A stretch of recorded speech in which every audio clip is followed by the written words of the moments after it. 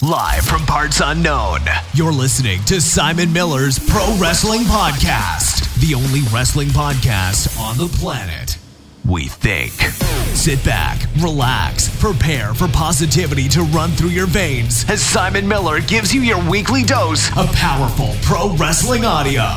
It is Miller Time.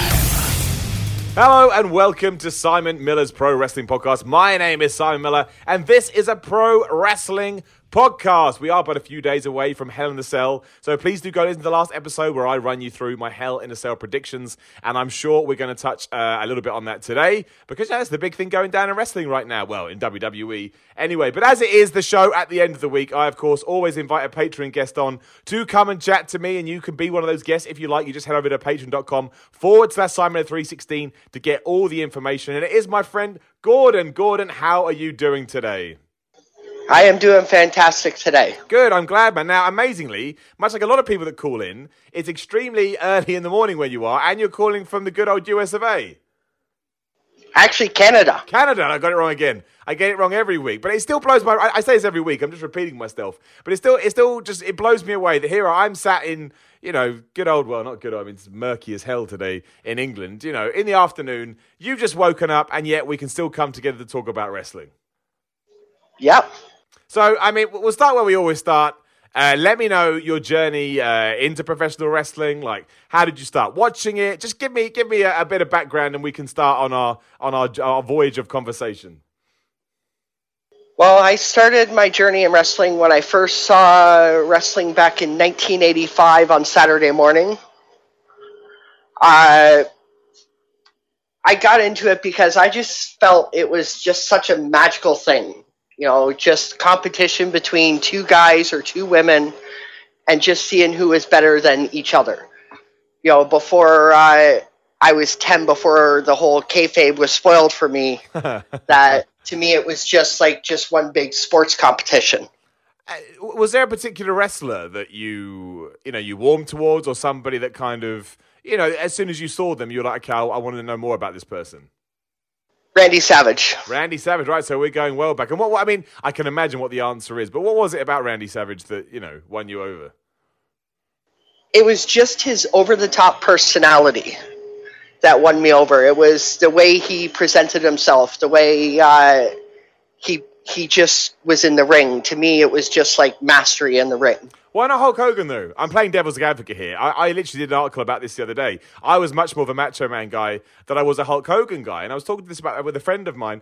And, you know, I said the same things as you. And technically, not even technically, I think there's no argument about it. You can argue all the same... You know, all the same tick points for Hogan. And yet, for some reason, when you do talk to wrestling fans, it is all very specifically, oh, no, I was more of a Macho Man guy, or I was more of a Hogan guy. And as we know, you know, retrospectively, there were more Hogan guys than Macho Man guys. But where was the disconnect for you between the two?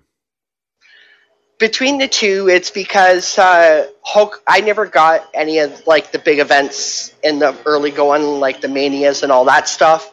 So the only time I really saw Hogan was Saturday night's main event. Whereas Macho Man was more on the Saturday show. That's true, he was, yeah. You were lucky to see Hogan once a month. Did that not... See, I don't necessarily agree with this. And again, I'm playing devil's advocate. But do you think that sort of not seeing Hogan all that time made him feel like a bigger star? But I mean, it's all well and good saying that. But this is a conversation I was having the other day with someone as well. Like, the greatest thing about wrestling kind of today is I understand that a lot of people try and keep up a certain personality or a certain distance between the fans. But I actually think potentially in 2018, it's actually better to sort of, you know, take down those walls. Because you look at what the Young Bucks have done. And this is something that really came across to me when I went to All In. Wrestlers were just walking around. And I think that in 2018, when the world is so small and social media has made everything so much easier, especially when it comes to connectivity, I actually think making sure that you're out there and that you're, you know, accessible to people is a much better way to kind of operate business as opposed to sort of being standoffish and almost trying to keep your star, your aura, your star aura. Well, exactly. And it just goes to show with even some of the wrestlers, even in WWE today, is usually the ones who connect more with the fans on the outside are the ones who the fans gravitate more towards. People like Bayley, like Rusev, like Kevin Owens. they have this connection with their fans that is undeniable. No, I think you're 100% right. And I think, I really do think, I mean, a lot of people talk about the success that Cody and the Young Bucks have had. I mean, the Young Bucks have been doing it for ages. Like, they are game changers when it comes to how to portray yourself in professional wrestling. But I think a really good sort of piece of evidence for, what people should do, or at least not should do, but could certainly take inspiration from, is Cody Rhodes. Because, he was on the biggest stage, which is WWE, regardless what anybody wants to say. And, when he left there, he did kind of tear all those barriers down. Like, he put up those lists saying, I want to fight these people. He did shows in front of 150 people. I know, because I was at one. I saw him do it. And that made him so much more relatable to me. And it also made me enjoy what he was trying to achieve. Because I could kind of understand what he was trying to do. He felt like he was being misused in the WWE. And he felt like that if he came out of there and could prove to everybody that he was more than that, they'd all get behind him. And that's exactly what he's done. And I don't necessarily think that would have been possible without social media or without, being so open to people and saying, hey, this is me, this is what's going on. Even like with stuff with his last name. He's so honest and open about the whole Rhodes thing that it actually makes me shrug my shoulders and go, well, if you don't care, I don't care either. Well, exactly. And it's just like a lot of the other guys that even tried to break out after they left WWE, is they haven't had that because they never had that connection with the fans, even after they left trying to promote themselves. Del Rio and Ryback, they had minimal success, but nothing on the lines of Cody, because Cody was just so open and just upfront of who he is and what his personality is. Yeah, Ryback. He's like, this is me. If you don't like it, oh well. Yeah, Ryback especially, I think, falls into that category because... What did I see? I saw a post or something about Ryback the other day. I was like, oh yeah, Ryback. I'd actually forgot. I don't listen to his podcast and, I don't follow what he does. I'm sure he's very successful. But yeah, in terms of what he's doing within the world of wrestling, I don't know. I don't know when his last booking was. I don't even know if he's still working. He's completely off my radar. And I don't know why that is, because I think he's been quite open with people. So it's just strange. I think it's just the way that, people operate when they did. One thing I did want to... You mentioned it a while ago, you mentioned the death of kayfabe. That's not something I really talk about much on here. I think we probably can, as and when it comes up.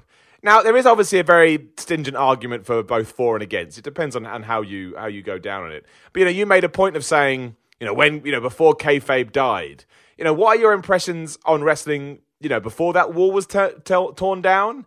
And how do you feel about it now? And kind of, it's because right now people forget that the 2018 audience is the most up-to-date and aware audience ever. So in a lot of ways, it's like brand new ground. Well, exactly. And like even when it was slowly dying in the 90s, that the wrestling fans kind of knew what it was and kind of knew the whole business. But even until the Montreal Screwjob, I would say was probably for me, the biggest moment of kayfabe dying. Because to me, even then, I had no idea about Vince McMahon being the owner. To me, he was just some random announcer. Yeah. No, I was the same. Yeah, when it happened, I was like just floored. And that was also, too, when the hatred for Shawn Michaels in Canada started. Yes, it was. So because obviously, I think this is why it's interesting. If we take that as a moment where a lot of people kind of, found out about, got a sort of face first, awakening to what it actually is. Because the problem with the Montreal Screwjob is that no matter how you look at it, that was obviously very responsible for the success of the Attitude Era. It launched Vince McMahon. It allowed Stone Cold Steve Austin to be the ultimate babyface, even though I think he would have gotten there anyway. And then Bret Hart obviously gets lost in the shuffle. But if we don't have that, we don't know. It's all speculation and it's all, what ifs. But maybe we don't go on to have the success that we had with the Attitude Era. But at the same time, as you've said, that did then end this entire period where WWE, it's not foolproof. Vince McMahon had gone to certain committees and been more than open publicly about what wrestling was, but not a lot of people were into that unless you were reading the dirt sheet. So, which direction would you have preferred it had gone? Had you preferred not to have had the Montreal Screwjob, but then the Attitude Era may not have been what it was? What would have been preferred to you? Preferred to me, I see why he did the Montreal Screwjob, because it also stems too from the fact of Alundra Blaze throwing the title in the trash. And, he was just so worried the fact that Bret Hart was going to do the same if Bischoff would have thrown a truckload of money at him. The only thing is, though, is he didn't keep thinking, because he's a businessman, of how much integrity that Bret Hart has. That he would never do that. But even with all that, though, do you think that WWE could have, so that incident happens, right? And incidents happen in wrestling all the time, but we move on and we forget about them quite quickly. Do you think that, because as soon as that was done, that was kind of WWE opening the doors, and they were like, you know what, screw it, we're not going to muck around anymore. As they said themselves, we're not going to insult the intelligence of the listener, of the viewer, I should say. But do you think they could have kind of just had like that as a one and done, and then continued to kind of send that message out there that, I obviously everyone knows that it's not quote unquote real. I don't like that term, but it's just the easiest one to use. But WWE can still put out there that it is. They can still, draw the line in the stand should they so wish. But instead, obviously other factors played into this, but they changed their name to Entertainment. Every time they're doing corporate interviews, they make sure they get it out there quite early on. Do you think WWE could have been the keepers of kayfabe, even though by and large a lot of the audience would have been like, well, we know what's going on? No, because I think then eventually the audience would have turned on them, because then you're just insulting the audience's intelligence. But a lot of people say they do that now with Roman Reigns. I can see some of people's points, but I can also see, though, is that there's been a Roman Reigns in every single era of the WWE. It's true. I made a video about this the other day. It's 100% true. Vince has his handpicked guys, and those are the guys that get pushed the most. It's just a matter of not if, but when the fans finally cling on to them. I also think that people forget, too, that kids still think it's real. I know a lot of my mates have kids and they all watch wrestling. They don't know about all the stuff that we know about, that we go out to read and sort of have been pitched into our brains. They just see two dudes throwing each other around, and they're kids. They're innocent, so they're like, yeah, it's real. This is clearly just something that's happening. So I think a lot of people forget about that.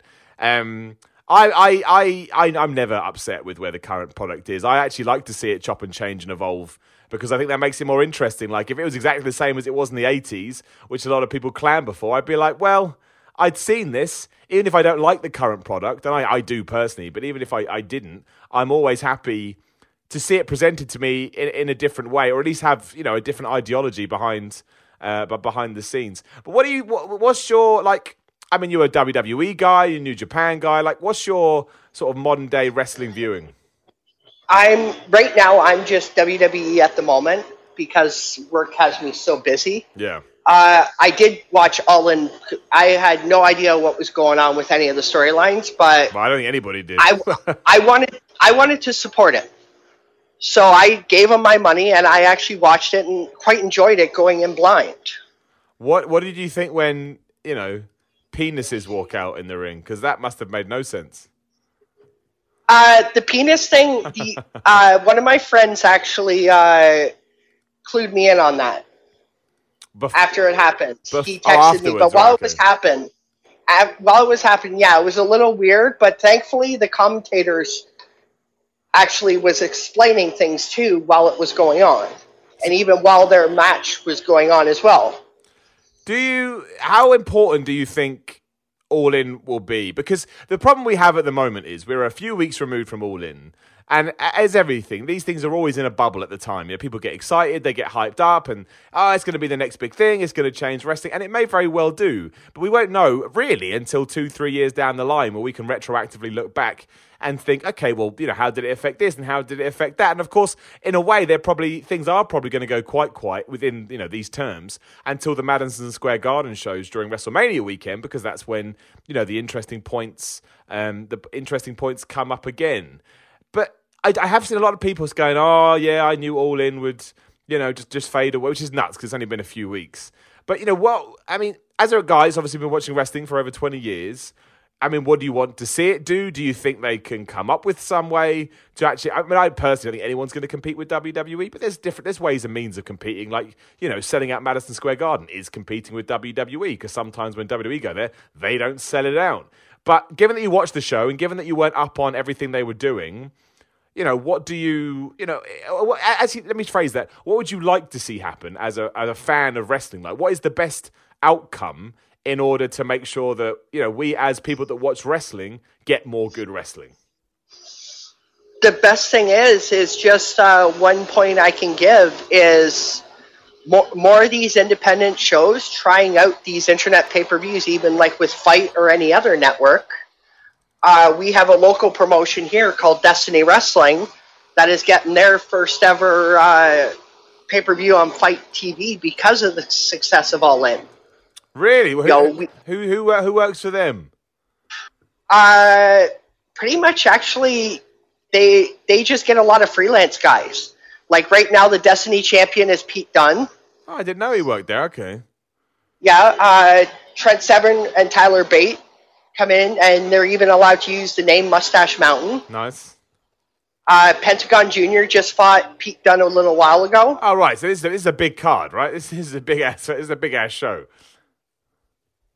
But it's only for in a 500-seat arena too.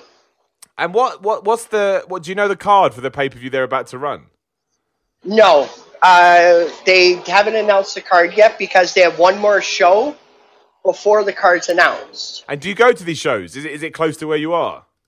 Yeah, it's actually just 20 minutes from where I am, and it's actually run by one of the people helping run it is a former WWE wrestler, which is Santino.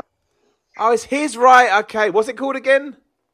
Destiny Wrestling. I didn't know that. So I knew that was going down. I did not know that was what. There you go. Look, you learn something new every day. Well, there you go. That's actually quite interesting then, because clearly they've got, they've got their eye on their prize. They've got good talent being run by a dude that we know knows his stuff. Like, how often do you go to these shows, and how does it compare to other indie experiences that you see? Like, are you invested in the stories, or do you just go down there to support local wrestling?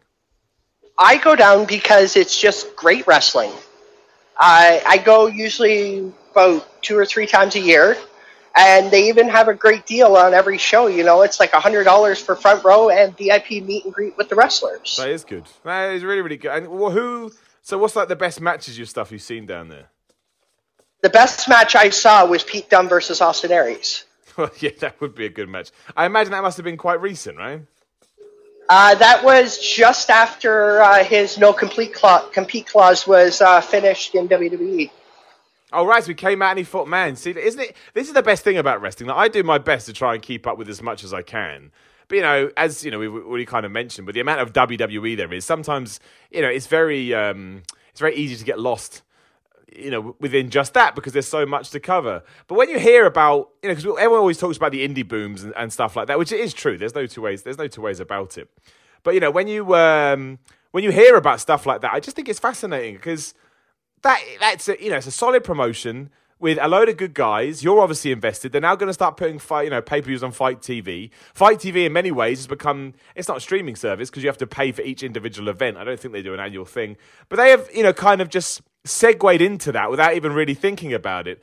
And that to me, and I'm sure you'll be the same given how long you've been watching, it kind of blows my brain because indie wrestling was just never this before. Indie wrestling was something you went to when it was close to you because you just wanted to watch some bizarre wrestling. But it didn't have the showmanship or the production values are still up and down no matter where you go. But it didn't feel like the pro wrestling you were used to. But now, be it in Canada, the United States, over here in the UK, there's just so much good stuff. And it's crazy how much actually goes under the radar on a global scale.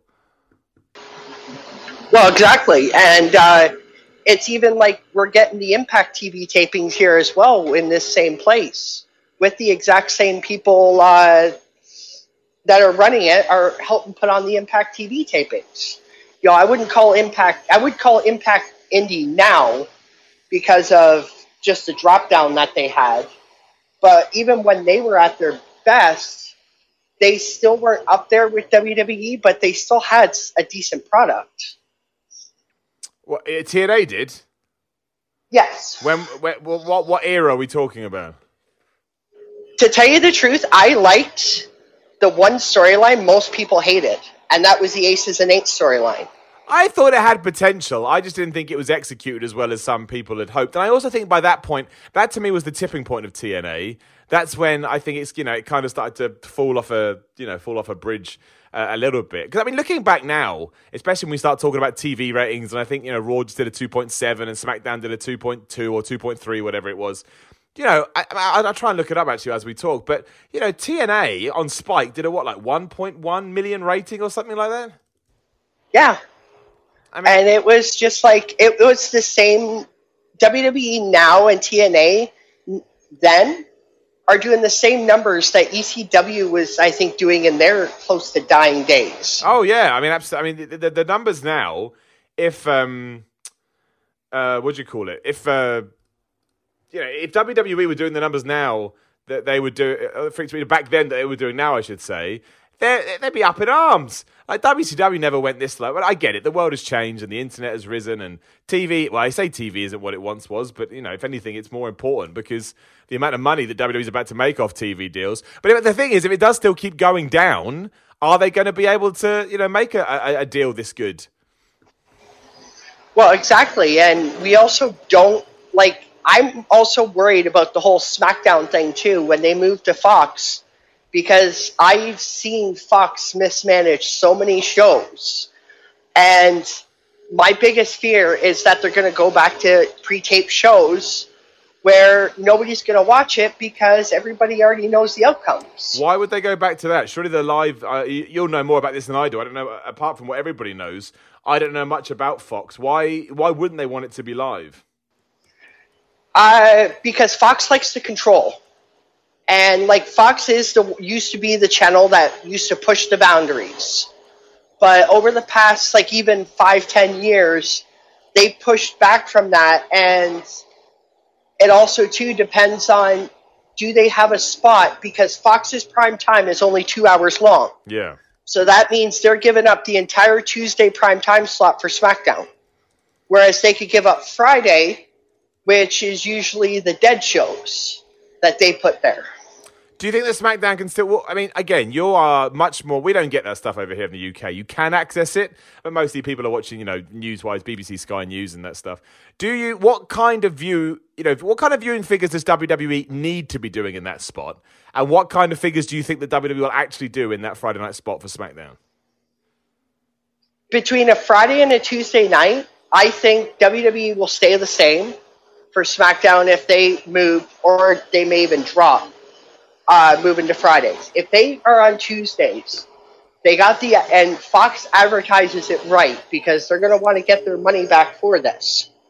WWE's viewership could really go up because more people have access to Fox than they do the USA Network. Yeah, I think it has been confirmed for Fridays, though. I think in their press release a few months ago, they said the first one is going to be on Friday, October the 19th, 2019. So it is going to be a Friday night show. Do you think... What is Fox... Okay, in a Friday night position, what is Fox going to expect? Because let's say that it continues to do, let's say 2.5 million as an average. If it continues to do 2.5 million viewers, as you've just said, the Fox network is far more accessible to more people in America than USA. But is 2.5 million viewers enough then? Or is that going to be seen as a disappointment? That's going to be seen as a huge disappointment because I've seen some hit Fox shows get canceled for 2.5 to 3 million viewers, shows that we're getting that on a regular basis. So this is what I don't get, though, because obviously I think we could probably argue that, again, the 2.5 million network number, whatever, viewership number, is your hardcore audience that wants to watch SmackDown, hence why they go out of their way to see it. But if WWE knows it's a risk. My point being is that even though the pool is now bigger because obviously Fox is more accessible to more homes, I don't see what they're going to do that all of a sudden an extra million people. Because that's pretty much what we're talking about here. They need 3.5 million. I mean, obviously this is all hype. This is all speculation. Who knows? And hyperbole. But I don't understand, even while moving to Fox, how on earth they're ever going to get up to 3.5 million viewers unless all of a sudden the product becomes amazing. But then if the product can become amazing, do it now. Build the extra million people now so that when you do jump over, they come with you and then you can get even bigger still. Exactly. And because these people that you're trying to get to are those clip viewers on YouTube that just watch the minute and a half long clips, 2 minute long clips on WWE's YouTube channel that don't even give you the whole experience of what they're trying to get you to come and watch the show. That's what, yeah, that's going to be, honestly, I know the TV deals, really when it comes to the TV deals, fans don't have to worry about it that much, you know, it's like, it's not really here nor there, and again, it really doesn't matter what the ratings do in terms of if you're a fan, because, it makes no difference to you. It's interesting, and I find it fascinating a lot, but it doesn't matter. But yeah, I am intrigued to see, what if this is a benefit or a hindrance for WWE sort of 5 years down the line, because that's the real key. Is could they want to grow their audience? I'm sure they're not happy with the dwindling numbers. I'm sure that they, in a dream world, they would much rather, again, probably be. I'd imagine they'd want their base always to be around 3 million. But I think it's going to be fascinating. Well, yeah, because and here's the other thing too is everyone's saying too, like the quick fix is to get rid of McMahon and bring in Triple H, but that's not really a quick fix for it. They say about NXT being so great with storylines and all that, but if you actually look at it, NXT is actually siphoning off money and kind of actually not making any, because their TV tapings alone, I believe, are free to the audience. Yeah. So they're just trying things just to see what sticks. What do you think of the current WWE product? I'm assuming you watch most weeks, as do I. Do you like it? Do you not like it? Do you agree with the criticism? Is Roman Reigns a problem? Like, where do you lay your cap? To tell you the truth, and I get a lot of hate for this, is I love it. You love it? Yes. And yes. This is what I like. Why? Why do you love it? I like this. This makes me happy. I love it because, to me, it's my escape, to me, it's like, yes, some segments aren't going to be that great. Some episodes aren't going to be that great. But here's the thing. That's with every TV show you watch. Not every episode is going to be a home run, touchdown, any of that stuff. But you stay to see what happens next. And as long as they give you that intrigue, even at the end of every episode, even in the middle of every episode, if there's one thing I'm looking forward to next week, I'm going to tune in. I agree with you. I want to make that very clear. I'm very much on your way of thinking. But, again, the argument is that a lot of people don't think that WWE do that. They don't think that they do leave cliffhangers for people to tune in on. And more importantly, they don't feel that, that they do a good enough job in advertising what's coming next week. And that's why a lot of people don't tune in. So I think I know what your answer is, but again, I'm just playing that guy. Why is that different for you? Like, what is it that? Because again, the big argument is that they don't tell stories as well as they once did. Simple as that. No, they had just as many bad storylines, and to tell you the truth, I actually think they have more good storylines now than they did in the Attitude Era. Because to me, in the Attitude Era, they had those few things. Those few wrestlers that were there and that had decent storylines, usually one or two going at a time, in my opinion. But now, to me, I always find about 3, 4, 5, 6 storylines at a time. Even if they're not evolving into something, they're trying to tell something to the audience. And to me, it's always entertaining just to see where they go with it. Like with the Sasha and Bayley thing, to me, that was just realism of two best friends, two female best friends who, at times, you're going to bicker with each other. You're going to hate each other's guts. And the next minute, you're going to hug it out. And that, to me, that's just realism storytelling. Well, I would disagree with you on that one. But other than that, I agree with you on every single point you make. I don't know, if anybody watches my ups and downs videos, you know that the whole Bayley Sasha thing drove me nuts. But again, I do agree with you. I think that, yes, I think actually across the board, WWE is more well balanced these days than it was sort of 20 years ago. My gosh, the Attitude Era was so long ago now. It's amazing that we still talk about it. But I think the other issue, of course, is that people don't feel like their guys get pushed, and that ties into the Roman Reigns thing, which I do like to talk about because, as I said time and time again, he's like a science experiment in modern day wrestling, and I like science experiments, like an investigation.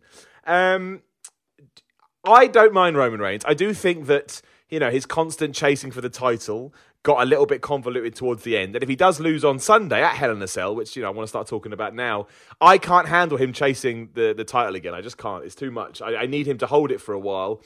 But just give me your take on Roman Reigns, because it's wonderful to talk to someone that's actually positive about WWE, especially, that I agree with it. So, yeah, how does he tie into your thinking? Well, to start with Roman Reigns, is the biggest way is they turned on him because he didn't get pushed when they wanted him to get pushed. He should have been pushed if the WWE wanted him to be loved by the audience when he broke Kane's record of eliminations in the Royal Rumble. That's when the fans were truly behind him. That's what they loved him, didn't they? Yeah.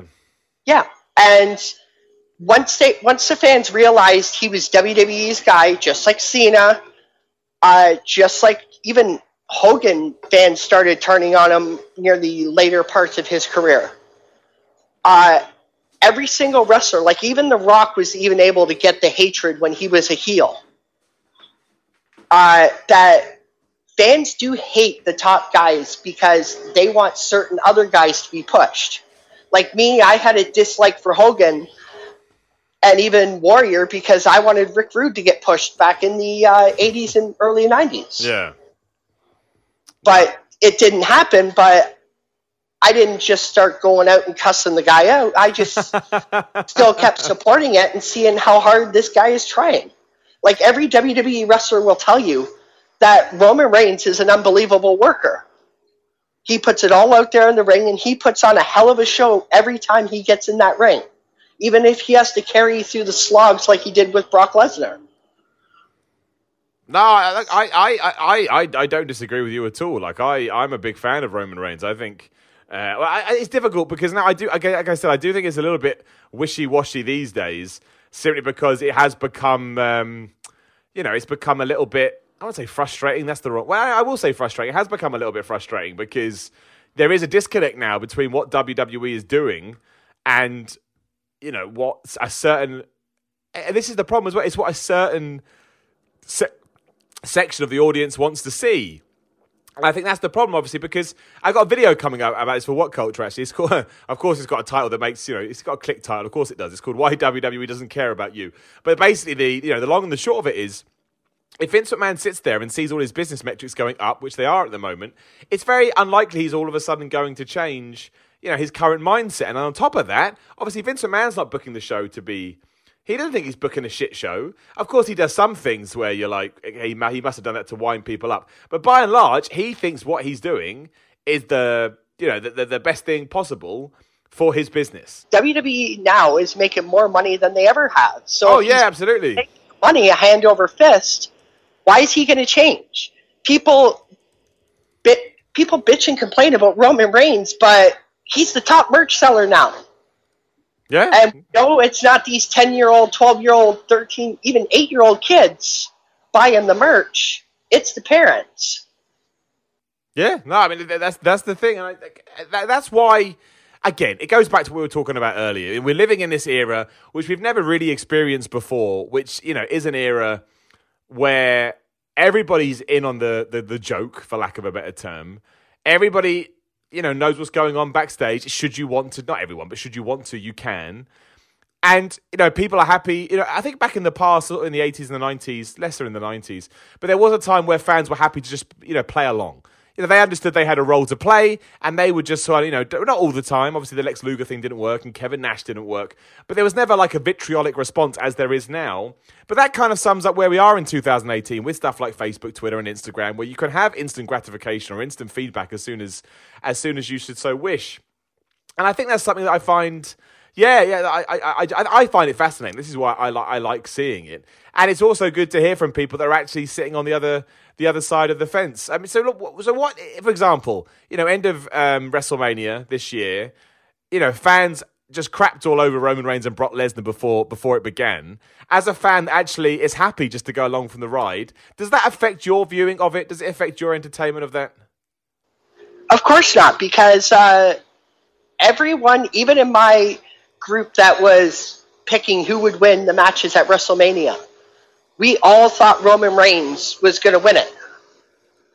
And the fact is that WWE will throw you a curveball and show you that anything can truly happen at these events. Everyone thought Asuka was going to win. She didn't win. Everyone thought Reigns was going to win. He didn't win. Everyone thought Nakamura was going to win. He didn't win. They're trying to show you that truly, just because you think you know what's going to happen, doesn't mean you truly do know what's going to happen. And to me, that makes it even more entertaining and more exciting to even come back and watch the next night. Do you think that a lot of those decisions are based on the fan reaction, and you think WWE does them to show, hey, we can, we can still swerve you, or do you think that's always part of the plan and WWE just, goes forward with it? I think they try to think and see what's best for business in the long run. I think one of those three was a mistake in what they happened. Like myself, I honestly don't think Nakamura was ready for the WWE Championship. Why not? Because he still needs that mic work to be able to carry the show. And to me, he's still not there. And it's not with his English or anything. It's just with what they're giving him and the way he's delivering it, it just doesn't sit right with me. Like, to me, the only one that should have won that didn't at Mania was Asuka. I honestly thought she was ready for it. Well, I think the only problem I have with Asuka, I don't mind what WWE does, but I didn't necessarily enjoy the skit with Naomi on this week's episode of SmackDown, mostly because it's just like, why have we, Asuka was so over, and I felt like she'd proven her worth in NXT, especially who she could be. And instead, we've kind of just gone in the opposite direction. I think that's the only thing that bothers me with that. And I get it. It's a difficult thing because Charlotte's their girl, clearly, and they want to push her all the way. But I felt like they ran over Asuka a little bit too much. So that's my main problem with that one. I feel like she kind of got caught in the crosshairs. That, and I've heard of what she's like I haven't seen any of her New Japan stuff. But I've heard her stuff as a heel, and I think they may need to do that. Because, A, they don't have any truly dominant female heels on SmackDown Live right now for the women's division. You got the Iconics who are together. You got Carmella, but she's not the dominant heel that you want. And right now, she's being floundered off with R-Truth. And you got Becky Lynch with, everyone knows that Charlotte is the true heel in that feud, because of the fact is that everything Becky Lynch is saying is right, and the fans know it, and the fans are supporting it, and they believe Charlotte was the thief that came in and stole her championship from her. So, talking about that, and obviously looking forward to Hell in the Cell this Sunday, do you think that we're going to get a double turn? Like, do you think Charlotte's going to go face and Becky, other way around, Charlotte's going to go heel and Becky's going to go face? Do you want to see that? I mean, I actually quite like that feud. I think they've done really well. But what direction do you want to see it head in? I want to see Charlotte heel, and I want to see Charlotte become naming herself the true dirtiest player in the game. I want to see her, surpass her father and how dirty and how much she can get away with it. Yeah. She can be. Yeah, the thing I like about that is, I don't know how they're going to do it, but if you do it well, the best thing about doing it is that you can keep the title on Charlotte, and no one's going to be too mad that Becky Lynch didn't win, because you can tell that within the story. Like, I mentioned this on a video too, but, with WrestleMania 13, when it was Austin versus Stone Cold Austin versus Bret Hart, nobody remembers today that Bret Hart won that match. Everyone's forgotten. All they remember is Stone Cold Steve Austin with blood coming down his face. And the fact that was, it wasn't the rise of Stone Cold as a lot of people think. It's not like the next day on Raw he was being cheered like crazy. But it was a catalyst towards that. And I'm not saying that we could do, I don't think Becky Lynch is going to come the next Stone Cold Steve Austin like I've read a lot of places. I don't see that happening. But I do think there's something here. And I think if we execute it well enough at Hell in the Cell, then yeah, I think we're onto something. Exactly. And this is a feud kind of like the AJ Nakamura feud, where you can have it extended right through even a good portion, even till Survivor Series, you could have it go till. And you could have Becky Lynch finally winning it. You could have this as the storyline of Sami Zayn in NXT, where it was always just so close to getting it. Like he was with going against Neville, but never truly able to achieve it. Yeah. And this could be the Becky Lynch and Charlotte thing. What else are you looking forward to at Hell in the Cell? Do you have any sort of particular matches? Anything you're desperate to see? Well, we all know Jeff Hardy was only put in a Hell in the Cell so he could do some stupid crap off the cell. Yeah. Either gets thrown off it, jump off it, whatever. What do you think he's going to do? Give me a prediction, because I can't. I fear for this. I mean, as a kid, I used to love this stuff, but now as an old man, I'm like, man, this is worrying. Well, first, I still think this is probably going to be the last match in their feud. I hope so. It hasn't really connected to me like I was hoping. No, and because if they're trying to make Randy Orton this killer of the fans' legends, he can't go starting off his first victim with a loss. Yeah. And I honestly think that Jeff Hardy's going to do a Shane McMahon thing, jump, probably swanton off the cell. No, he can't. He'll die. He'll die. Miss Orton, and Orton's going to just drag his lifeless body into the ring, and you can have Jeff Hardy disappear for a little bit. Man, if he does, it's too much for me, Gordon. I won't be able to handle it. It's that could go so wrong. I mean, I'm sure they'll come up with a way. Even if they tease it, I'm going to freak out. Actually, let's do it quickly as we're coming. We're amazingly, time is just flying by. Let's just go through the card quickly. I mean, I gave my prediction on Wednesday, like I said, but it's always interesting to get somebody else's perspective. So, you think Randy Orton's going to win that one after a botched Hell in the Cell attempt? But let's go through it. So let's do the tag team matches first. So Raw tag team titles. Sheamus and Cesaro. Sheamus, what am I talking about? Reading the wrong notes. Drew McIntyre and Dolph Ziggler versus Seth Rollins and Dean Ambrose. Where do you fall on that? Who do you want to win? Who do you think's going to win?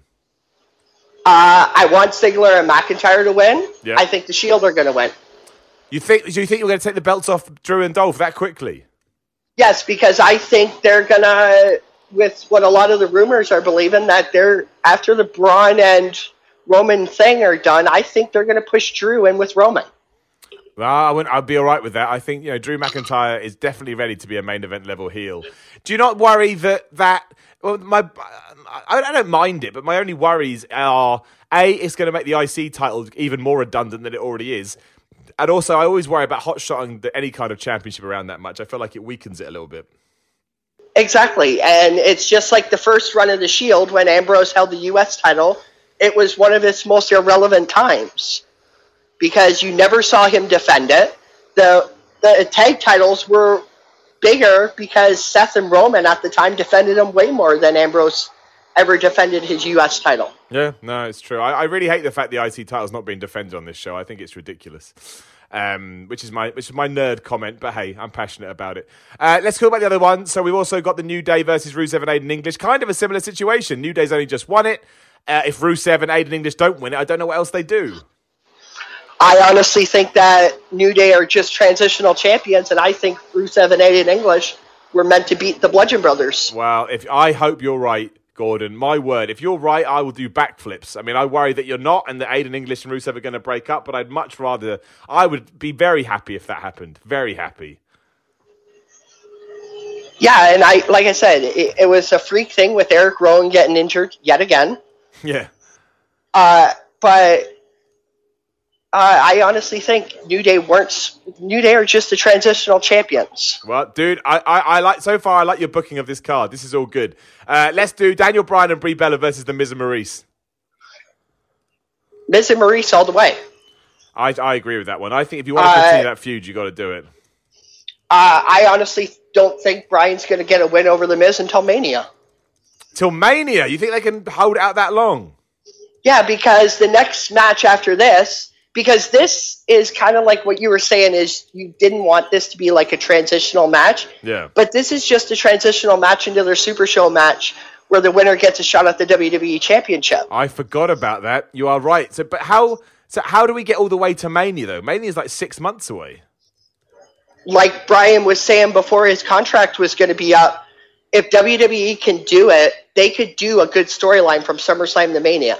Yeah, he did say if they do it right. Yeah, he did. Well, You can separate them a little bit after The Miz starts going for the WWE Championship. I honestly think it could be The Miz and Bryan for the title. Bryan finally getting the win over The Miz and finally getting his second WrestleMania moment. It's not an idea that I hate. It's not an idea that I hate at all. I hope that WWE are as ambitious as you are. Because my two main events of Mania are Miz and Bryan for the WWE Championship and the Shield in a triple threat.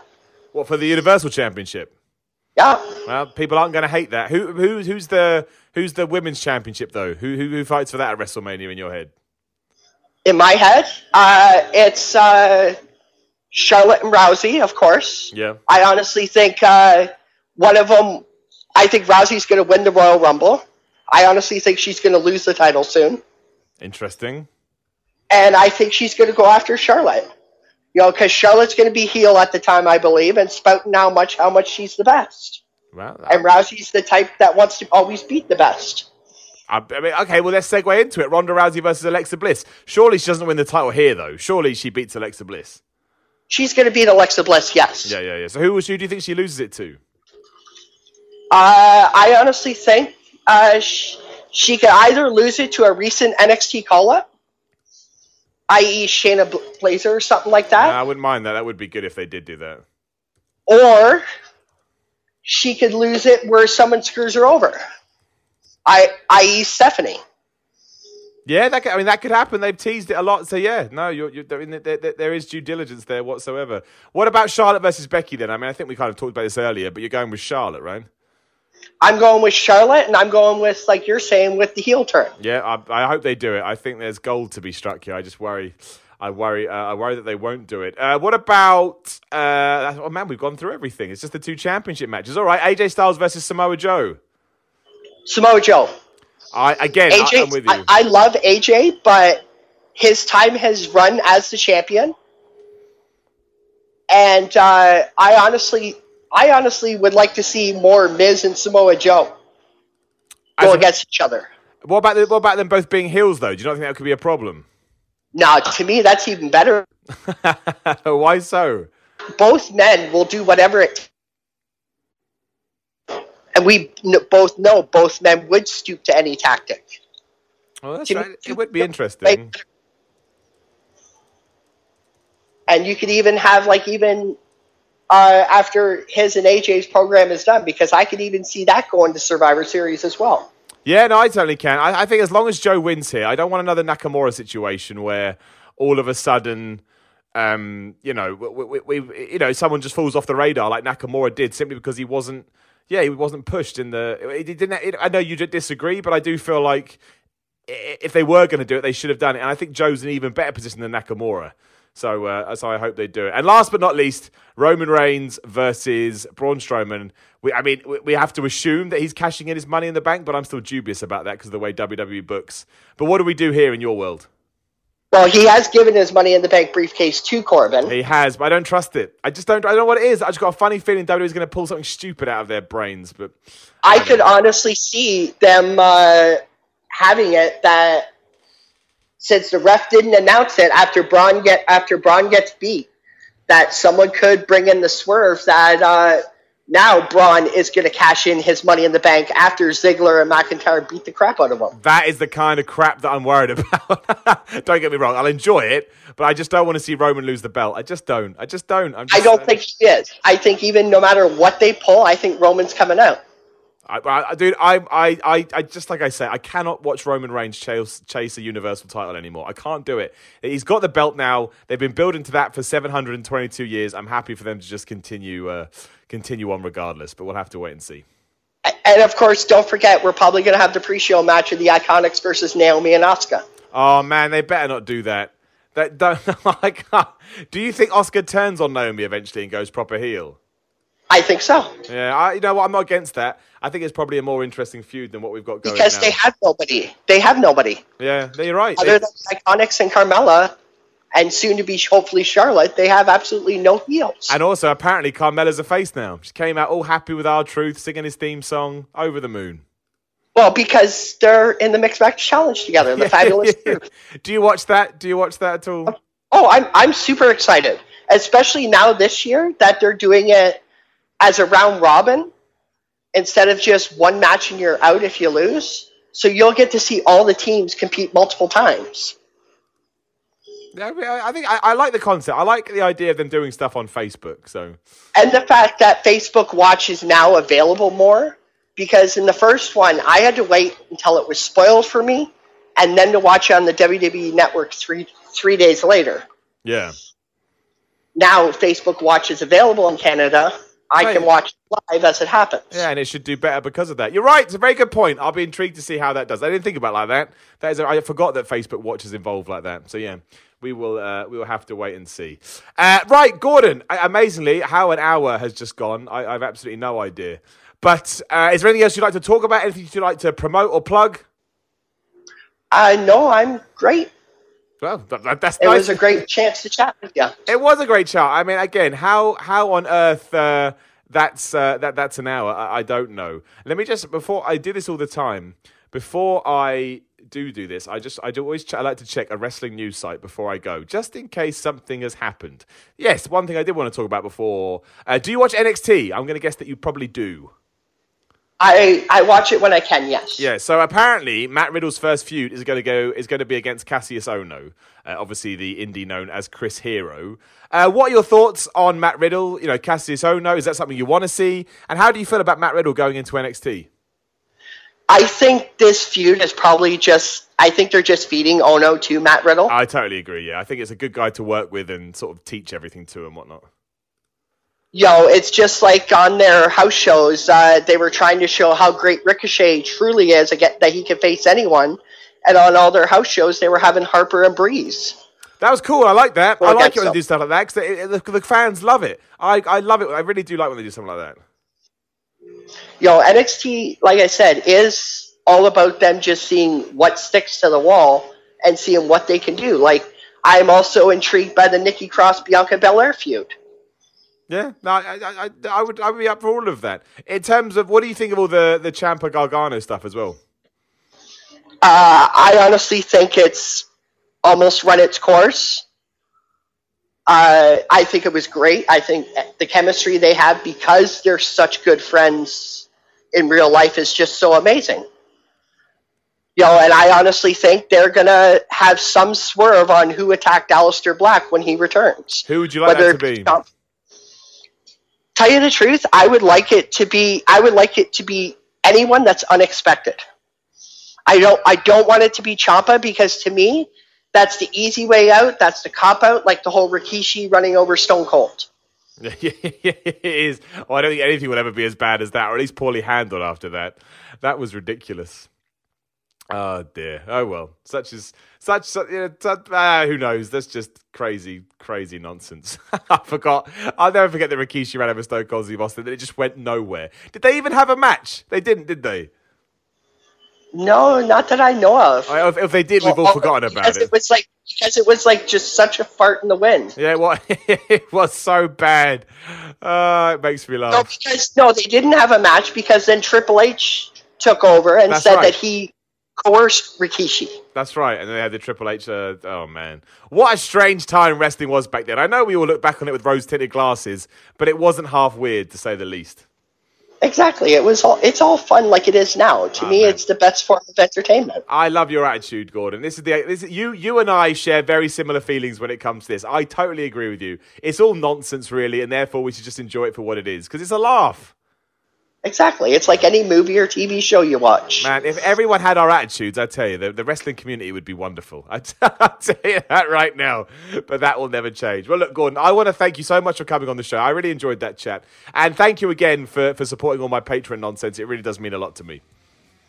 No problem. I'm happy to do it. Thank you. They're very, very kind. And again, if you'd like to come on, head on over to patreon.com/Simon316 or just throw $1 in there, because all of this stuff is supported by Patreon. Especially as I fix my shoulder, I'm trying to focus and concentrate that on even more. And you can find evidence of that if you head on over to youtube.com/The Miller Report Rules, where I'm just uploading a bunch of bizarre content for your hopefully entertaining pleasure. On Twitter and Instagram at Simon316. Head on over to Facebook, join the Facebook group Simon Miller's Pro Wrestling Podcast. You just search for that. Give us 5 stars on iTunes. Go share us. Go tell a friend. Go tell 2 friends. And I will talk to you again next week.